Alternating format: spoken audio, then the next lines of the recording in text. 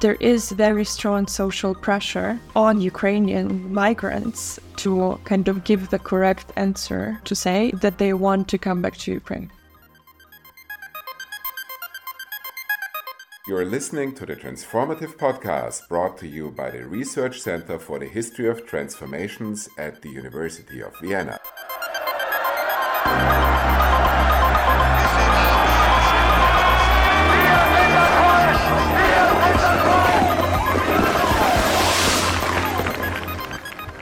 Welcome to the newest episode of the Transformative podcast. My name is Daniel Jerke and I'm a doctoral student at RECET. With me is Olena Yermakova, who has spent the last couple of months with us here at the Institute. She's a doctoral student from the Jagiellonian University in Krakow, and today we're going to talk about her research on Ukrainian migration. At first, could you tell us a bit about your doctoral project and how it has changed over the past years? Hello, Daniel and everyone. It's good to be here. So the case study of my research is contemporary Ukrainian migration into Poland. Now, of course, the war has affected that a lot. There's been this tectonic shift in context that frames it. And the scale and the meaning of what Ukrainian migration is has changed entirely. So, for instance, nowadays, if you ask someone in Poland who is a refugee, the first thing they would say is probably a Ukrainian. And that was entirely different in 2018 when I started my project. My PhD is framed within this larger Horizon 2020 funded project on populism and the rise of illiberal politics in Central Eastern Europe, which is why I have been looking at migration into Poland from this kind of populist lens. So I have been studying through the perceptions of migrants themselves how the right-wing populist discourse kind of affects their experiences in the host country. But with the war, it changed, and I kind of adjusted more to also look into the interactions with refugees and mutual perceptions. And what is the main method to answer your research questions? I collect interviews, semi-structured interviews. For my PhD specifically, I've collected 42, I think, and I analyzed them mostly with thematic analysis, so very classic in that sense. In your research, you distinguish between so-called personal and impersonal motivations for Ukrainians to leave their country. Could you please elaborate on that for us? I talked about these personal and impersonal reasons, not so much as like the push factors of why people left in the first place, but for the reasons people give about their plans of returning to Ukraine or staying abroad. So what I noticed from speaking to people in my interviews was that very often the reasons that are given are very kind of abstract and impersonal, like corruption. And of course, there is no doubt that this is a factor which frames life in Ukraine, and it's like a link in the chain of consequences, right, that create the conditions for your life, broadly speaking. But very often it does not have, very kind of immediate direct application to your everyday existence. So for instance, even when I'm talking to my sister, who is a 20-year-old student who fled the war, she says that she doesn't want to return to Ukraine because of corruption. Exactly. Now, this is there's other reasons given as well by people in general, but this is one that is very often repeated. And, for my sister, I know for sure that she had no sort of immediate encounters with high-level corruption in the country or so on, or none that I can think of.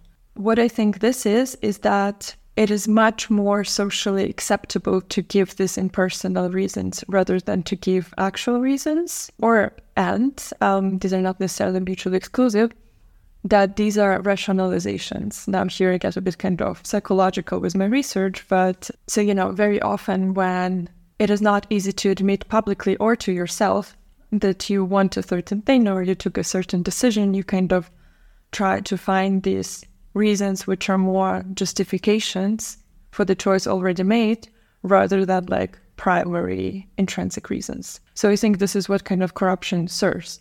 But also because maybe I need to clarify this, that there is very strong social pressure on Ukrainian migrants to kind of give the correct answer, so to say, that they want to come back to Ukraine.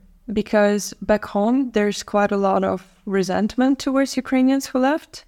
And there is a lot of fear in the society that they will not return And because of that, the country will suffer demographic and economic problems because, yes, Ukrainian demographic prognosis look very bleak. So this creates this kind of pressure that migrants feel. And I think the perception is that if you give this abstract reasons which have nothing to do with you, your choices and your actions can sort of be excused. If you just say something that very directly, specifically, personally applies to you, like that, well, I found a new boyfriend abroad or a job that pays much better, then you could face quite some judgment. When you talk to Ukrainians, I wonder, isn't there also a third option that goes kind of beyond the dichotomy between staying or returning, like, transmigration or circular migration? Yes, Ukrainian migration has been before the war and is now quite complex. It's often circular migration or even more, I don't know how to call it, some sort of, there's very complicated trajectories involved. And the situation is very dynamic. But I would say that in general, the sort of third option, that is the status quo rather than the future scenario. First of all, you cannot be in this limbo state forever, it's exhausting to say the least. But also there's very specific legal, bureaucratic circumstances to be taken into account. So nowadays, Ukrainian can do this sort of complex mobility because it is allowed by the Temporary Protection Directive, which is the legal framework regulating Ukrainian refugees in the EU. However, temporary protection is temporary. It will expire after 3 years, and after that, or probably even before that, being third country nationals in the EU with kind of quite limited rights, people will have to decide on these very concrete things like where do you apply for a residence permit, where do you get registered, where do you pay your taxes, and so on. And these things you cannot do in 2 countries or more for a long time. You mean that it's likely that Ukrainian refugees will have to, when the Temporary Protection Directive expires, to make a decision, an ultimate decision on if to stay or to return? Yes. I mean, already even now, like in Austria, if you leave for more than 3 months, by law, you lose your protection. So, but nowadays, it's still kind of a bit more flexible, I feel. But after the temporary protection expires, this may become a problem. Talking about Ukrainian refugees and their prospects of staying or returning, I would like to ask you a question about surveys.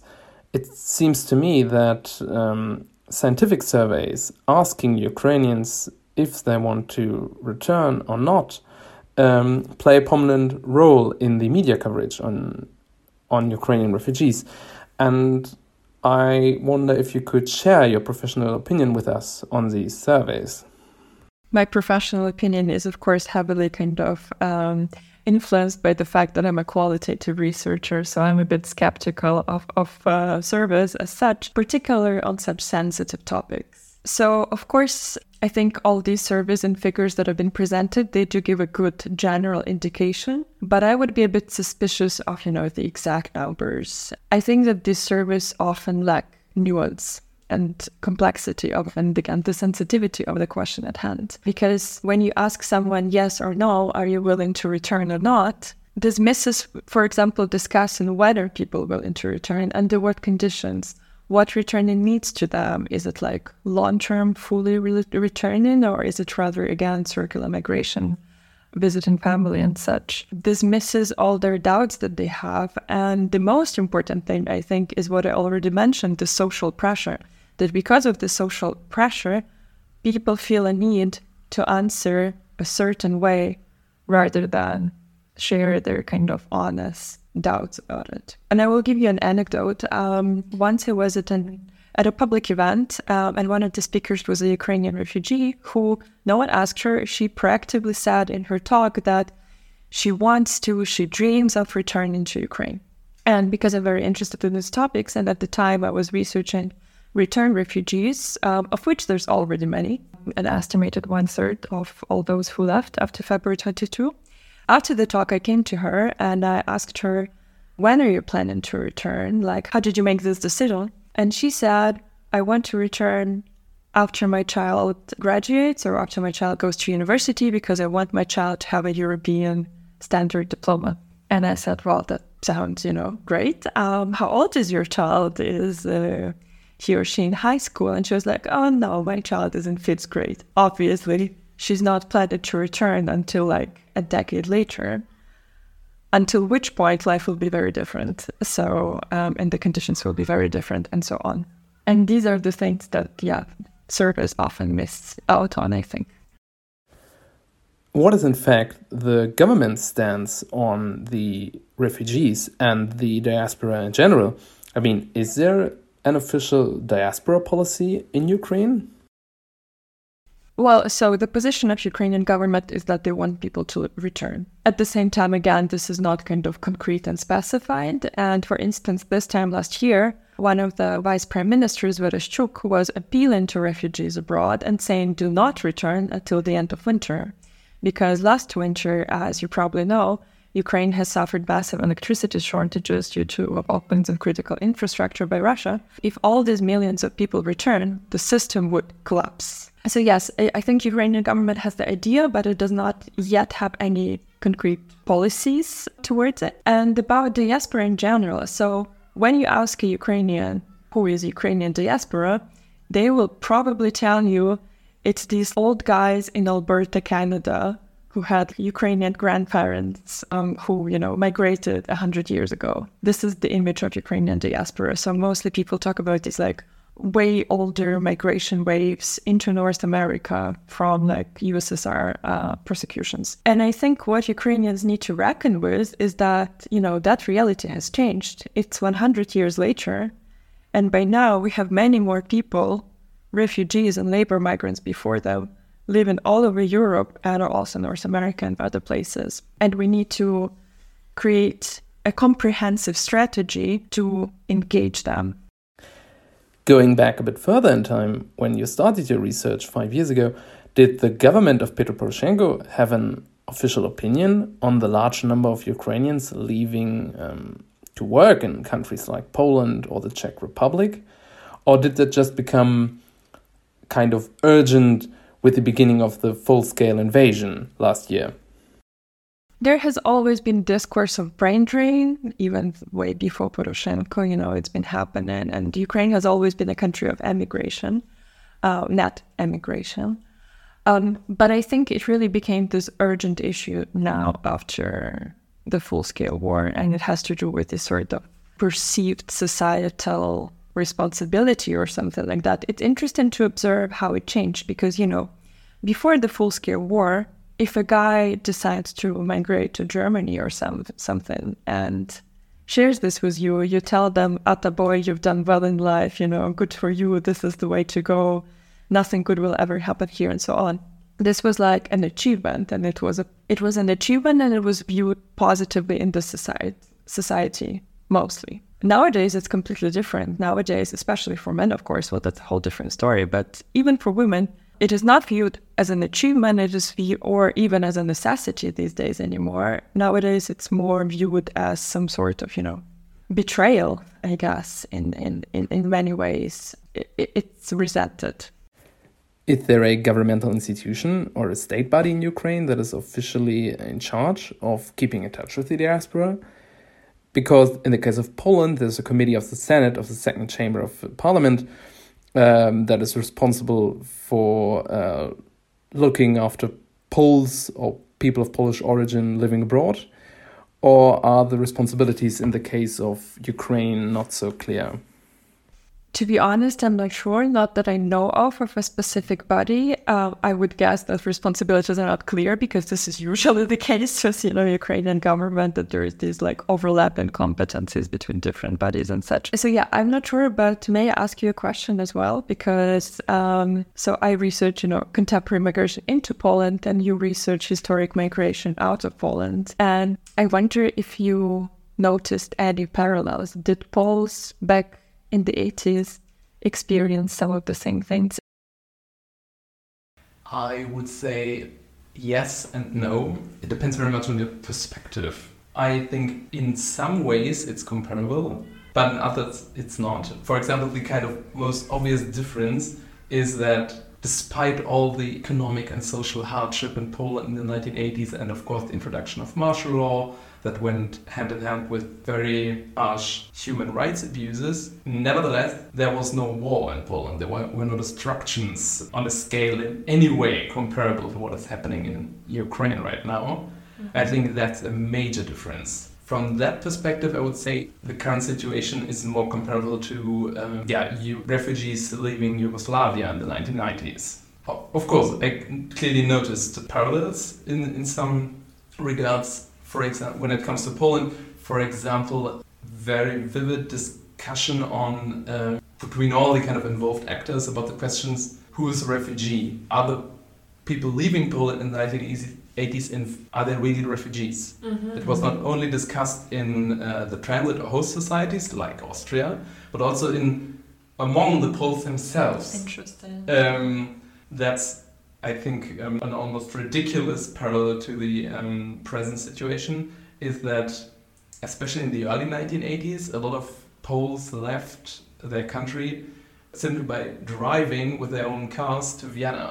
Mm-hmm. When they came with their cars to Vienna, some Austrians says, okay, so they can't be really refugees because they come here by car. Oh, that's exactly what's happening right now, yes. Yeah, that's what I also noticed 2 years ago here in Vienna too, and that kind of really struck me. Mm-hmm. Yeah, that's an obvious tiny parallel. It's very interesting, these sort of like constructions and perceptions of vulnerability and who deserves help and who deserves to be a refugee. And it's interesting how for the host society, it's so much easier to kind of help if you can feel superior to that person as you do that. Yeah, if they don't drive a better car than you do to the city. Although I'm not an expert on cars, but I think when the Poles came here by car in the 1980s, I think it was not so much jealousy on the side of the Austrians, because at that time there was clearly a difference in wealth between Austria and Poland, and Polish cars were not really attractive, I guess, to Austrians. But nevertheless, it was not conceivable to some Austrians that you can flee from your home country by car, because in their kind of imagination they had to come on foot and so on. And but it's also, it goes back even further, because already in 68 and 69, when a lot of people fled from Czechoslovakia, they also mostly came by car. Mm-hmm. However, in difference to the Hungarians in 56, who mostly really came on foot to Austria. Let me just say, thank you very much. I was talking to Olena Yermakova, and I very much enjoyed our talk about Ukrainian migration over the past years. Thank you very much.